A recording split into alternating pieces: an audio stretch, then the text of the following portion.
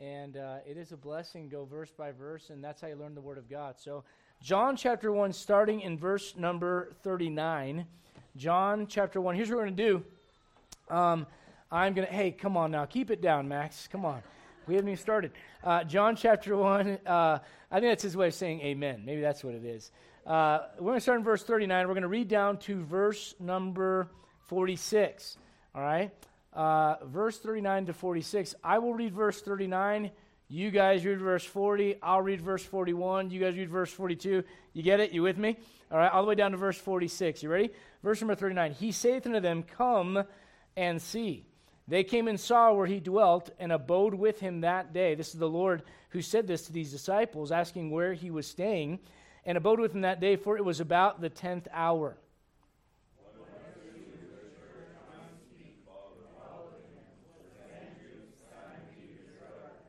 He first findeth his own brother Simon, and saith unto him, We have found the Messiah, which is being interpreted, the Christ.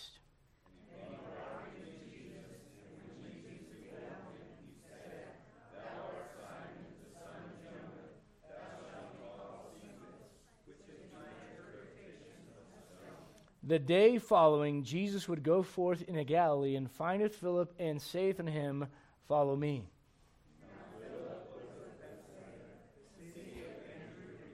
Who was kind of like, I'm not going to say that word because I'm not sure how that's going to go. All right, Bethsaida, all right, that's at least one way to pronounce it. All right, Philip findeth Nathanael, and saith unto him, We have found him. That's good. That's good. We have found him. Talking about Jesus Christ, of whom the Moses in the law and the prophets did write, Jesus of Nazareth, the son of Joseph.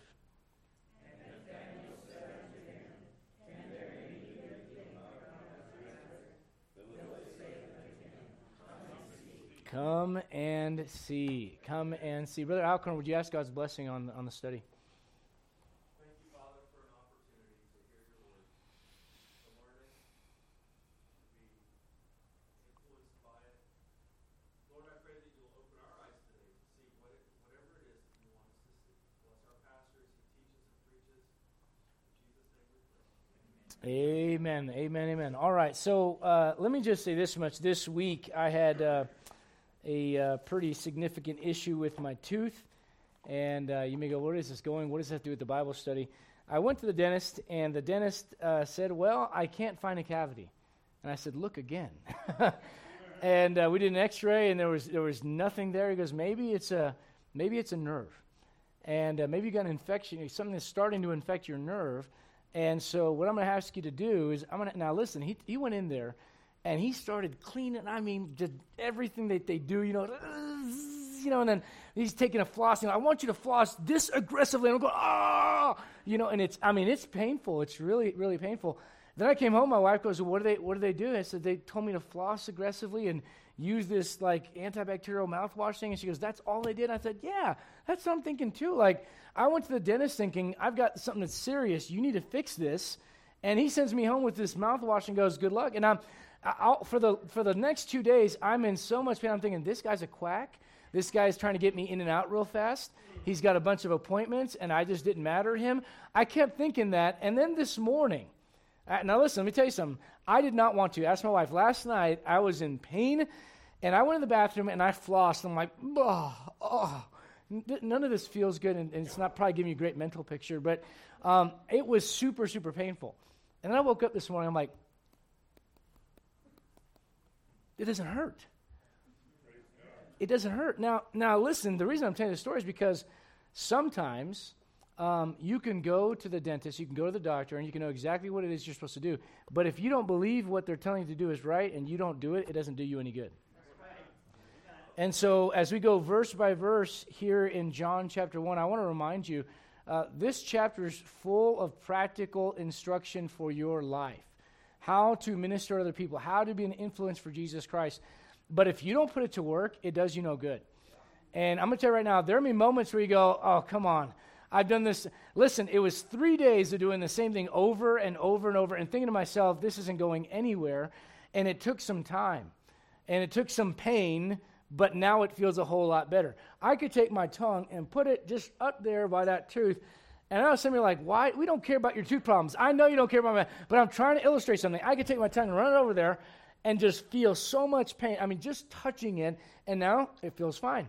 Now, what I'm getting at is this. I didn't want to do it. I thought what he was telling me was probably the wrong prognosis, the wrong treatment, but I didn't have any better ideas. And so I thought, well, what's the worst that could happen? If it gets worse, I'm back in his chair going, sucker, you messed me up, right? And so what I'm getting at is with the Lord, he's going to give you instruction, and there are going to be times where you go, I don't think it's that. I think it's this. Lord, are you sure about that? Lord, I mean, after all, there's got to be some other big thing that I need to do. No, you just need to do the same thing over and over and over and over and over. And are you listening to me this morning? So look at John chapter 1. Look at verse number 39.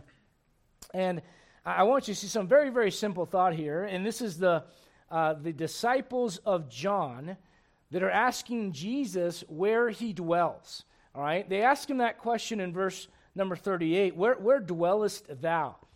Now, he could have told them. He could have told them, could he not? Could he not have said, well, I'm staying over here. This is where I'm at. You know, if you go down, if you live in the country, it's like this. You go past the blinking red light, and you see the barn on the right-hand side. Then you turn left, and you go a quarter mile down the road. Right, like that. He could have done that. He didn't do that. You know what he said? Come and see. Let me ask you a question. Why do you do that? There's some things that you just don't understand as well until you experience them. And when it comes to knowing Jesus Christ, you could hear all the sermons, and you should, and you could read all the books, and I'm not against that, and you could read it from the Word of God, but there's something about you personally experiencing, getting to know the Lord Jesus Christ that will change your life like nothing else. And I don't just mean in salvation. Listen, if you're lost and you need to be saved, you need to know Jesus Christ as your Savior, all right? That's step number one. And listen, in God's eyes, there's no black, white, Hispanic, yellow, old, young. It's you're lost or you're saved, and that's it. But once you're saved, listen, Paul says that I may know him. All right? And Paul wants to know him a little bit deeper than just as my Savior. How about as my friend? How about as my counselor? How about as the one that I lean on when I'm in trouble? How about as my go-to when I'm discouraged? How about whenever I'm depressed, he's the one that I talk to first? That's what God wants to be in your life. And you'll never experience that without coming and seeing for yourself. Here's what I honestly believe. I believe most Christians kind of live the Christian life as a spectator sport. And so the judgments that they cast and the way that they look at the Christian life is primarily based on what they see in the preacher and what they see at church rather than experiencing God in their individual lives. Listen, I don't care if you're a teenager in high school, God wants to be a part of your life. Or if you're more experienced, as Miss Virginia and I have talked about before, all right, and the white hairs are coming in or the hairs are just disappearing, amen? Regardless of what's going on, where you're at in life, you should want to experience the Lord. And you don't do that by just hearing about it. You got to come and see. And so the Lord tells them, come and see. And look what it says here. Then they came and saw where he dwelt and abode with him that day. Now, can I point out to you, look at verse 46. These disciples heard the Lord say this, and they picked up on it, and then they started to use it themselves.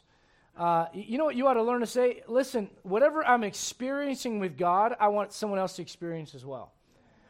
And you don't have to have all the answers. You don't have to know how to do it. Listen, I think you should know as you grow in the Lord. We have discipleship classes, a little bit of a shameless plug for that right now. If you're saved and you want to get grounded in the Word of God, you should be a part of one of those classes, all right?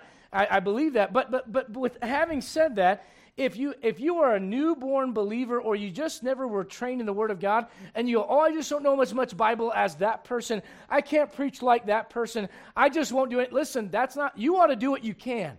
And what you can do is tell other people, come and see. When they ask you a Bible question, you go, you know what, that's a great question. I'll find the answer for you. And then you get down and you pray, and then you go, Pastor, I need help right now, or whatever else it might be, And then you get back to me, you know what, if you really want some more of those questions answered, why don't you come with me to church? Anybody can do that, is what I'm getting at. You don't have to be a scholar. You can just say, you know what, I've experienced something good from God. I want others to experience it. Why don't you come and see? Look at verse 46.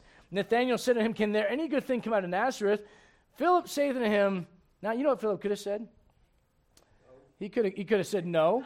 He could have said yes. He could have said that's a dumb question. He could have said a lot of things. But you know what he said? Why don't you come and find out? Right. You know why? Because there's nothing like... Why do you suppose that when you go to Sam's Club or Costco... And look, I know how to split the church right in half. Who's for Sam's Club? Who's for Costco, right? I mean, that split it right down the middle, you know? And I'm Switzerland. I'll go anywhere there's free samples. Amen?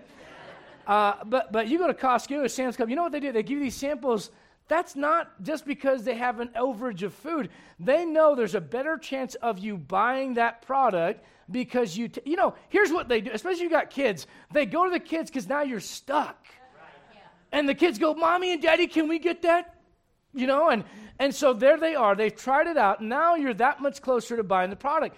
Listen, in your own life with the Lord, He wants you to taste and see that the Lord is good. And so, listen, Nathaniel's testing Philip, and Philip, who we're going to learn a lot about in a little bit, he's just saying, look, I don't know, man, but you can come check it out for yourself. And I want to point out to you, look back at verse 39. The Bible says here, this is an important word. I would underline this, maybe circle it or highlight it. But it says, they came and saw where he dwelt. Now, question, is that where the statement ends? They came and saw where he dwelt, period. No. There's a comment. It proceeds to say, and they abode with him that day. That word abode, it comes from the action to abide with something or in something or with someone. It doesn't mean that you're just passing through. And I would say it like this, if I could give you a challenge, don't be the average Christian today. The average Christian today passes by with Jesus on Sunday morning, you know, tic-tac-toe, 3 in a row, you know, said my prayer, went to church, the preacher preached for an hour, I shook some hands, I said amen, and I left, and then that's it. Right. Listen, that's not the Christian life. And the Christian life is abiding with him. Now, look, you can be saved and do the 3 in a row thing and move on, but to be a Christian and a disciple of Jesus Christ, it kind of implies that you are abiding with him. The idea is fellowship. When you sit down and you abide, listen, if someone wants to stay at my house and, you know, hey, preacher, passing through, do you mind if we stay the night? No problem. But if they were there for a month later and 6 months later, I go, why are you abiding here still, right? To abide doesn't mean you're passing through. To abide doesn't mean visiting. Abiding means you get to know that person and you are spending some serious time with them. Amen. So they abode with him. You go, well, it was just one day. Yeah, but boy, they got a lot of stuff. They got a lot of stuff. You say, how is that? Well, look at John chapter 15. Let me show you how this word is used. John chapter 15. We'll come across it again later on in the book of John. John chapter 15. Look, if you would, at verse number 4. John 15, verse 4. Abide in me. This is Jesus talking to his disciples. Abide in me, and I in you. Now, I want to be clear. There are some things you're going to find in the Gospels that dispensationally are going to have a hard time reconciling. But I can, without doubt and with all confidence, I can say this much about this passage. When you get saved, God does not just want you being saved. He wants you bearing fruit in your life. And the only way to do that is for you to slow down and take time away and abide with him. Now, there are seasons of life. I don't mean to pick on the newborn parents around here. There are seasons of life where you get less rest. And you might go, you remember how that was just about a year ago, Ashley and Jose, you getting more sleep now? You kind of look, Jose's like, no, still no sleep, all right? But as listen, in the next 10 years, you'll get a little bit more sleep, all right? And then when they turn 15, you lose it again, all right? But what I'm getting at is that listen, even in that season of life, I'll never forget, I read a book somewhere about this, and it was a book written really more to moms. And it was talking about the fact that, you know what, maybe you're so tired you can't even get up and read your Bible at 5 because you just got up at 2 a.m. and you get up at midnight and you get up. And you know what that lady said? Talk to the Lord when you're changing a diaper. Yeah. Now, you may think that's silly. Wait until you have a kid. Yeah. You won't laugh at that. You go, man, I gotta find time with the Lord somehow. Do you realize what you're constantly doing? If you're not careful, you're constantly walking around with a device in your hand, looking at something, thinking about things that are happening in the lives of other people, and you don't have any quiet time. And you don't have time just to think on God. Have you ever just woken up and just watched the sunrise and just talked to the Lord through that? Some of you are like, sunrise, that's like really early. I know. That's the goal, right? That's the goal. And what I'm getting at is this. You want to bear fruit in your life, you need to learn to slow down and abide in him. Now, from a salvation standpoint, the moment you get saved, you're abiding in him in the sense that Christ is in you and you are in Christ. You're in the body of Christ the moment you get saved. All right? However, from a practical daily standpoint, you choose whether you are abiding in him or abiding in your own flesh. And that's a moment-by-moment decision. I wouldn't even say day by day. It's moment by moment. Look at same chapter, look at verse number 7. If ye abide in me and my words abide in you, ye shall ask what you will, and it shall be done unto you. Now, there's an implication that if you're abiding, go back to chapter 14, right next door to the left. The implication is this, is that if you are abiding in him, the natural side effect, if you will, of abiding in him is his words are there around you as well. In other words, if you want to get to know God, it's through his words. Did you notice that? If you abide in me and my words abide in you, do you see that connection? All right. Look at John 14, verse 16. John 14, verse 16. And I will pray the Father, and he shall give you another comforter. All right, that's the Holy Spirit, that he may what? Not pass through, not come on. Now listen, in the Old Testament, one of the stark contrasts from Old Testament to New Testament, anyone that says they're exactly the same is not being intellectually honest. They're not. All right, in the Old Testament, the Spirit of God would come on people, and then he would leave people. And aren't you thankful that when you get saved, he doesn't leave you? Man, because if it was possible, if we were under the Old Testament, I would tell you he would have left and come back a whole lot of times. I'm thankful we're not under that. He abides with us forever. But the idea is this. The word abide has like more of a permanent kind of connotation to it. It's not just passing through. It's not just checking it out. It's getting to know the person and spending time with them. All right? Now, I said this on Wednesday night, and I mean it sincerely. Go to John chapter 20 as you turn there. Those of you that are married, you ought to date your spouse. You know that? You should, because you did before you were married, right? That's how you got to know them. And now you're like, why do I need to date him? We're married now, right? That's not the right way to look at that. You know why you need to do that? Because life is constantly changing around you, and you need to know where that person is at. You need to constantly endeavor to form that, build and maintain that relationship with them. The idea is we're not just roommates, we are abiding together. All right? And so the same thing goes in regards to your relationship with the Lord. All right? Look at John chapter 20, and I'll just say this much. John chapter 20, verse number 30. John 20, verse 30. The more time you spend with the Lord hearing his word, the more confidence you're going to have in who he is.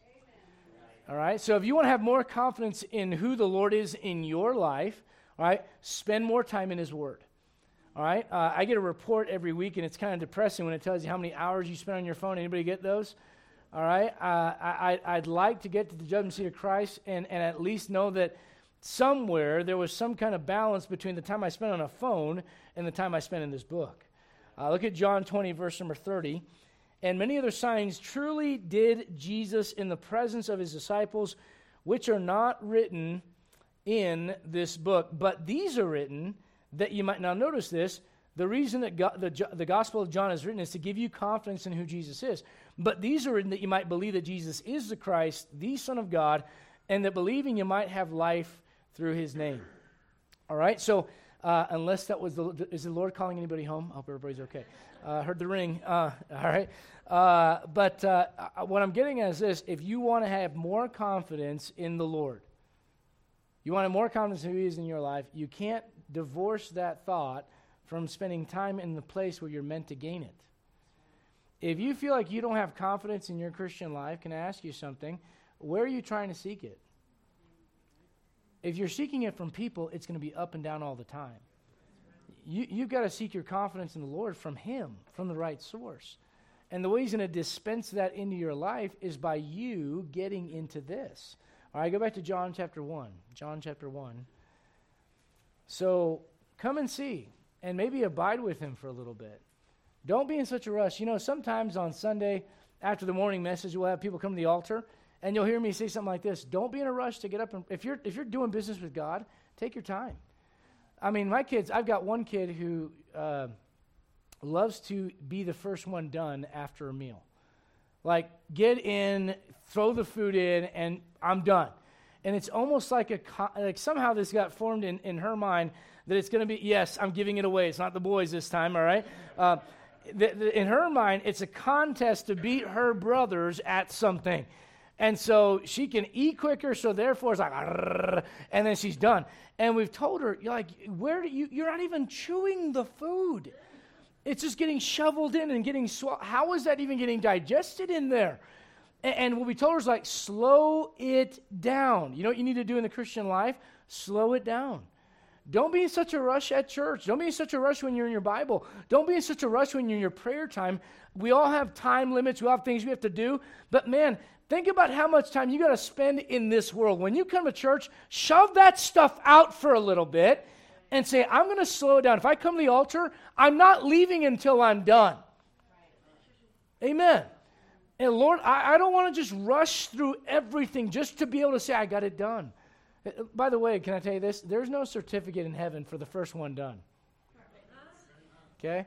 There's no crown for that. It goes back to quality over quantity. And so I want to encourage you in that matter. Look at John chapter 1, verse number 40. Now, you're going to insert here Simon Peter's brother's name is Andrew.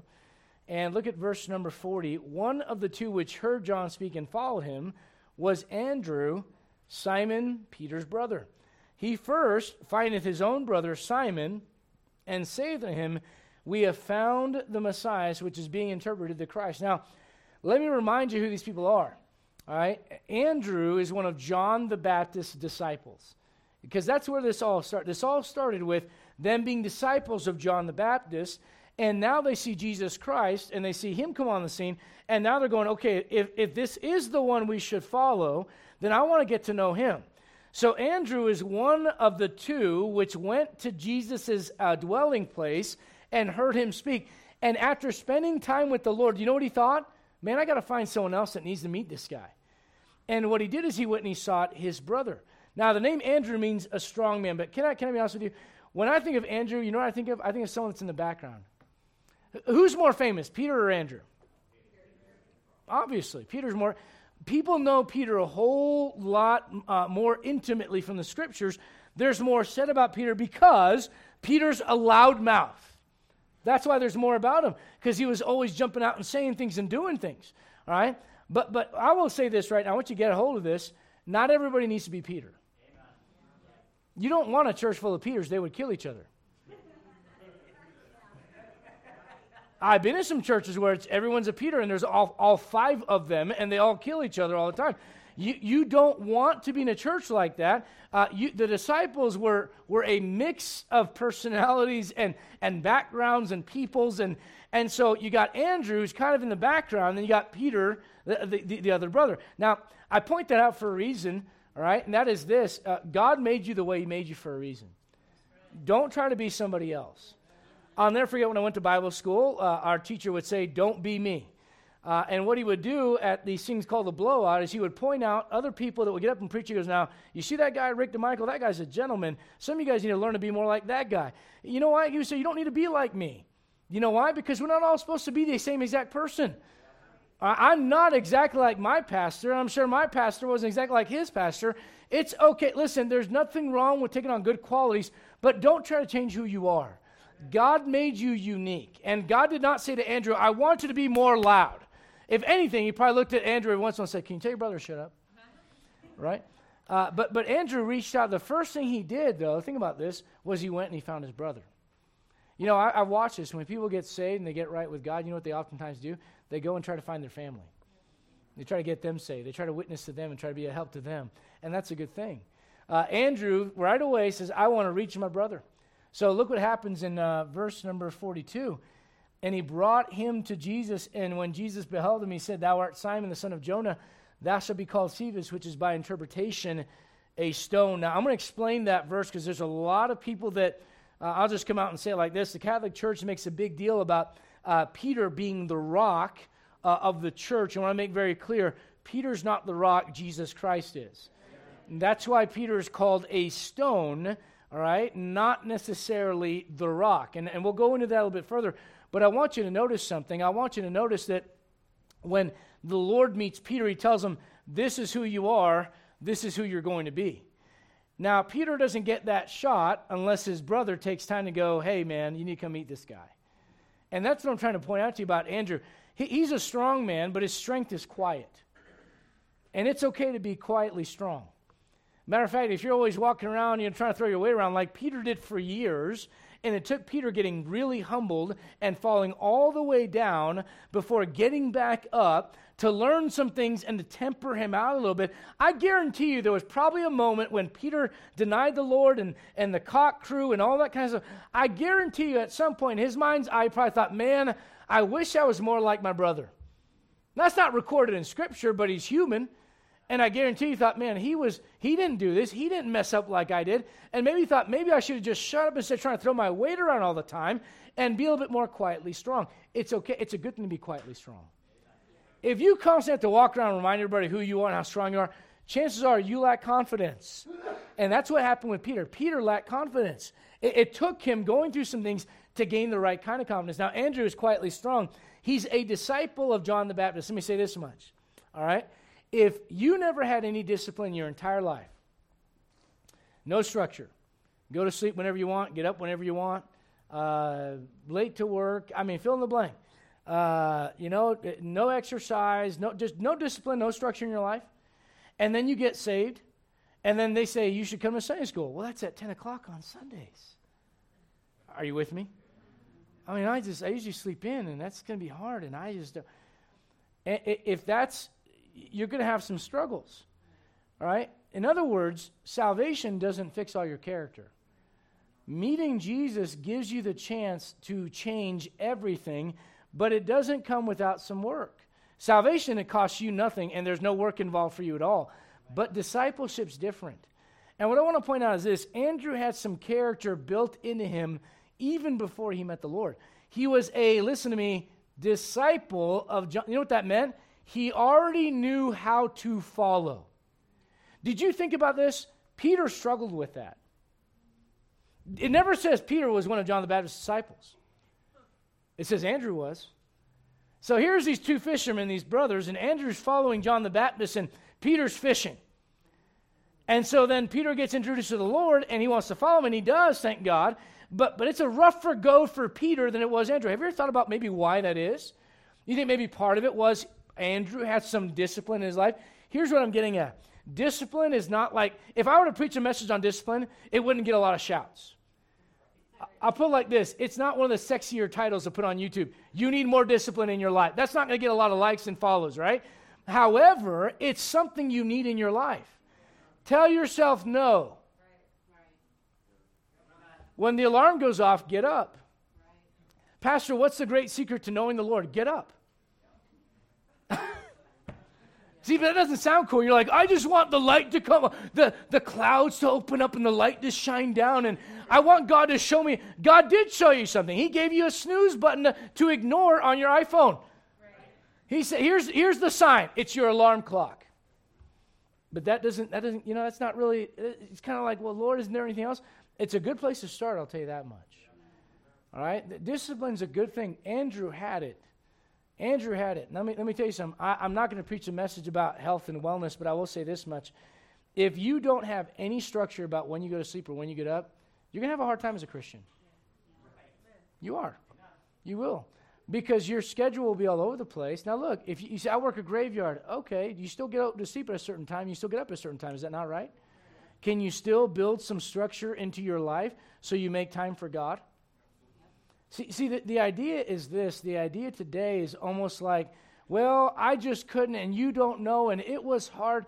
Listen, you don't grow without resistance. You don't grow without pressure. You need that in your life. And Andrew had some of that even before he met the Lord. It was helpful to him. Listen, when you make a commitment, can I say this? Follow through on that commitment. Regardless of whether it's in ministry or you tell your kids you're going to spend time with them, spend the time with them. If you tell your spouse you're going to take her on a date, You sign up for a ministry at church, show up. You know, don't let people have to, look for you with the FBI to go, hey, are you going to, hey, it's nursery time. Can you help me? That's not how a church functions. It's not how your home should function. What I'm getting at is this, and I know it's not really something that gets us on shouting ground, but if you want to get to know the Lord and grow in Him, it's going to take some discipline.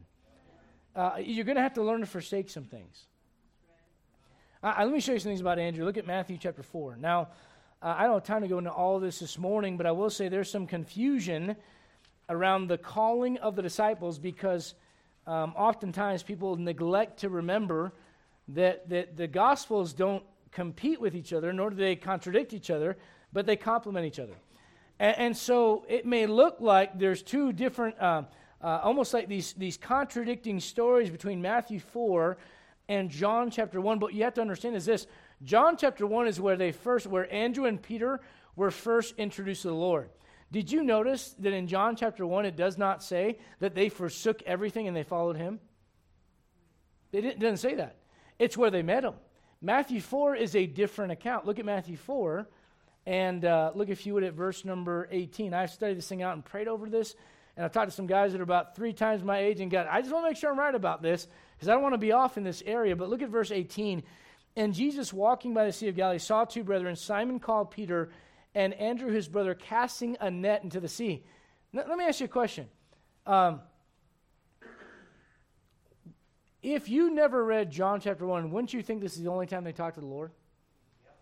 But when you read John chapter 1, what you realize is Andrew was already a disciple of John the Baptist. He meets the Lord, introduces his brother to the Lord. They have a conversation there, but it doesn't say they forsook everything. Now look here, if you would, at verse number 19. He said unto them, follow me, and I will make you fishers of men. And they straightway left their nets and followed him. All right, so this is where they leave everything. They leave the family business, and they follow the Lord. Can I show you something? Salvation is free, costs you nothing. You don't have to forsake anything outside of your own righteousness. But discipleship means you leave something. If you want to be a disciple for Jesus Christ, you got to leave something. So what is the thing in your life that now just ask yourself, don't blurt it out. Please don't blurt it out. This is not a classroom. No, this is between you and God, all right? Rhetorically speaking, what is between you and the Lord that you know if you could just get out of the way, you'd be closer to God? Whatever that thing is, that's what he wants you to forsake. Now, you know what it was for these guys? It was their business. Because he knew as long as they had their business in their life, they were never going to follow him as closely as they could. Now, question, does that mean work is bad? Absolutely not. Work is a good thing. But in this moment, in this instance, it was like, look, you got to leave that in order to follow me. You'll never know me like you could. Do you think those guys regretted the 3.5 years they spent with the Lord? But it started with forsaking something. Forsaking something, all right? Now, for sake of time, I'm not going to go through all the references, but look at John chapter 6, just going through some things about the life of Andrew. John chapter 6.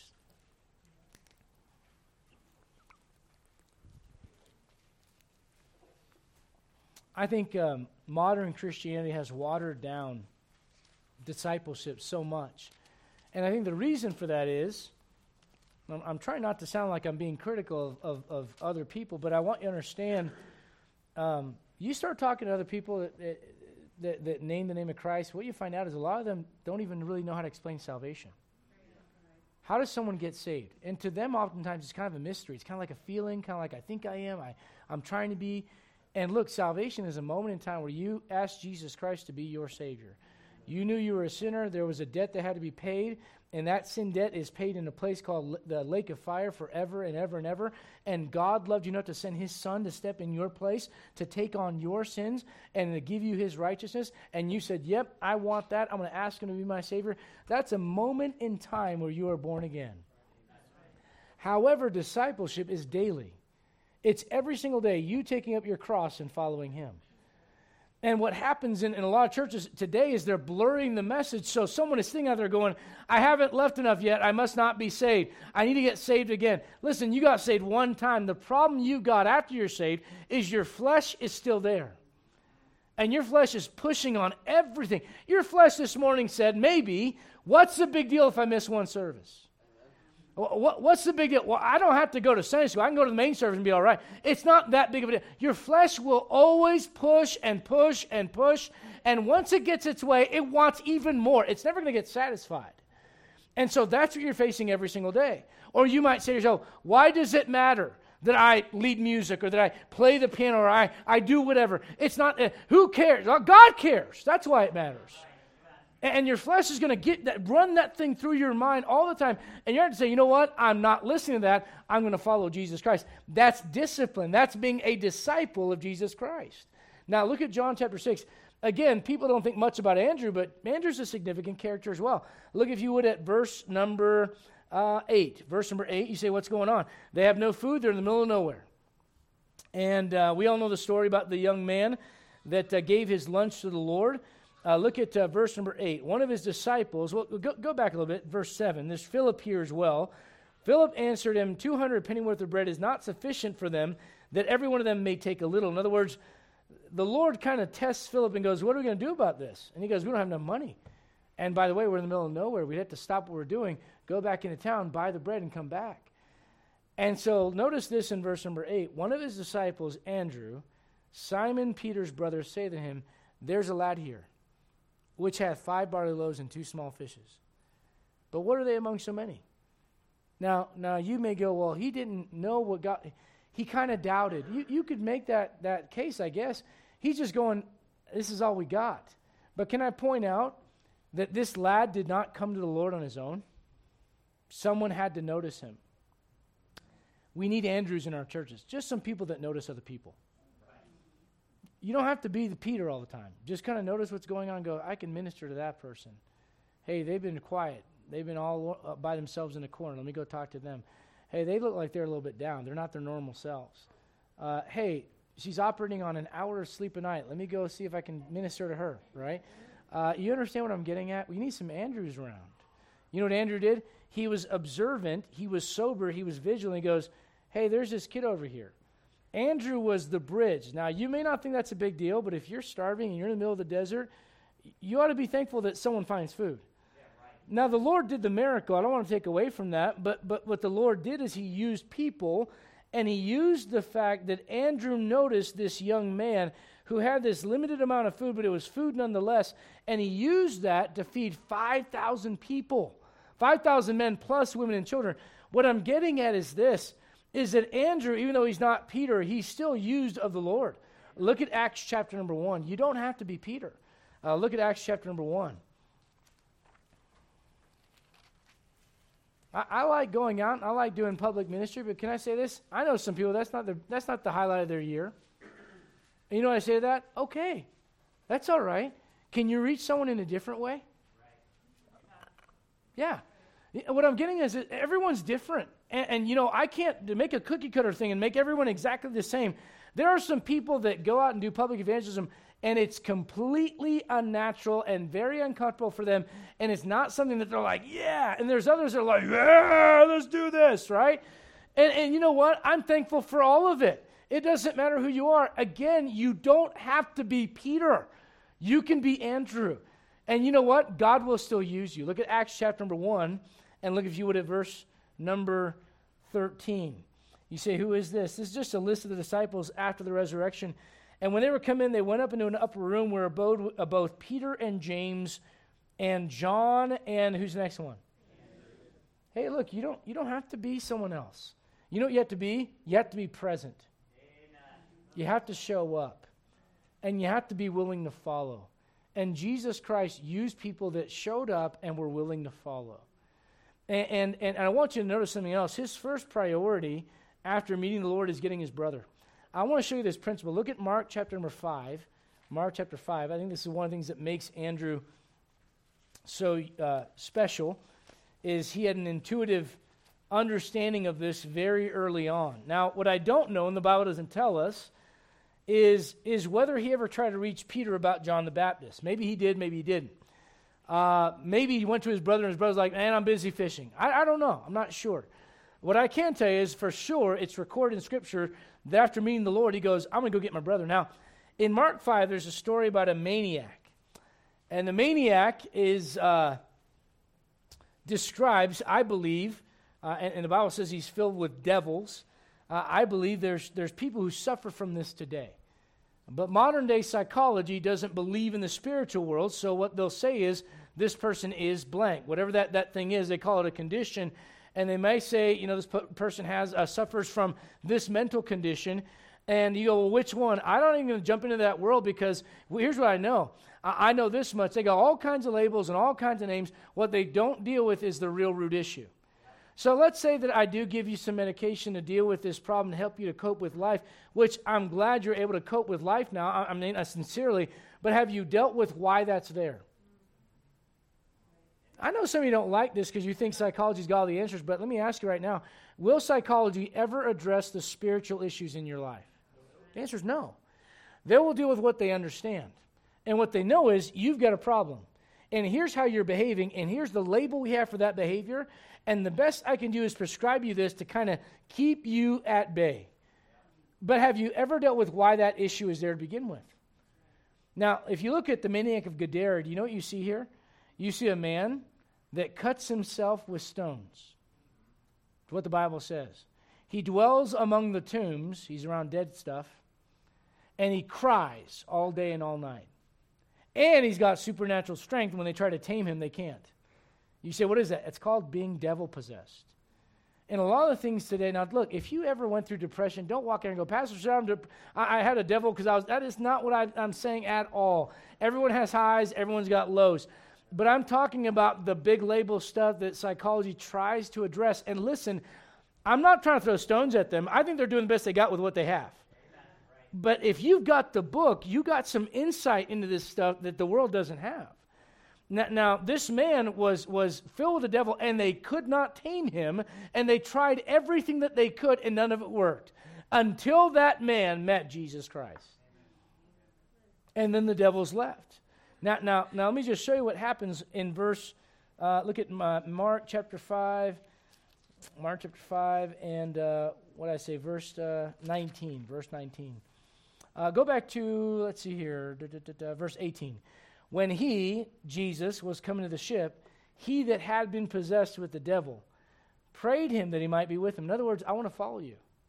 Now, this is kind of a weird thing because normally you go, well, of course, he should follow the Lord. But do you see what the Lord tells him in verse 19? He said, look, I would love for you to come with me, but there's some people who you've hurt. There are some people whose relationships have been strained. You need to go home and tell them what great things I've done for you. You know what the principle is? Your first priority when you get saved and you get right with God is to go deal with your family and go, hey, I've messed up, but I found Jesus. And God can do a lot with that. As a matter of fact, I've watched some of that happen in this church. I don't mean to embarrass anybody, but it was a huge answer to prayer to hear from Brother Jose Espinoza. His mom prayed and asked Jesus Christ to save her. Now look, this is a woman, a very good religious woman. I don't think I speak out of turn in saying that. A very moral and upstanding individual who knows a lot about the Lord. But you understand, everyone's got to make that decision on their own to go, you know what? I'm not trusting the church. I'm not trusting my self-righteousness. I'm going to trust only what Jesus Christ did for me. But do you know none of that would have happened for her had she not seen something different in him? Had he not opened his mouth? I'm not trying to embarrass him or anything. I'm just trying to say your first priority when you get right with God is to go deal with your home. Deal with your family. Deal with your circle of people that you know. You know what Andrew did? He did exactly that. Let's go back to John chapter 1. We're going to close with this thought. John chapter 1. John chapter 1.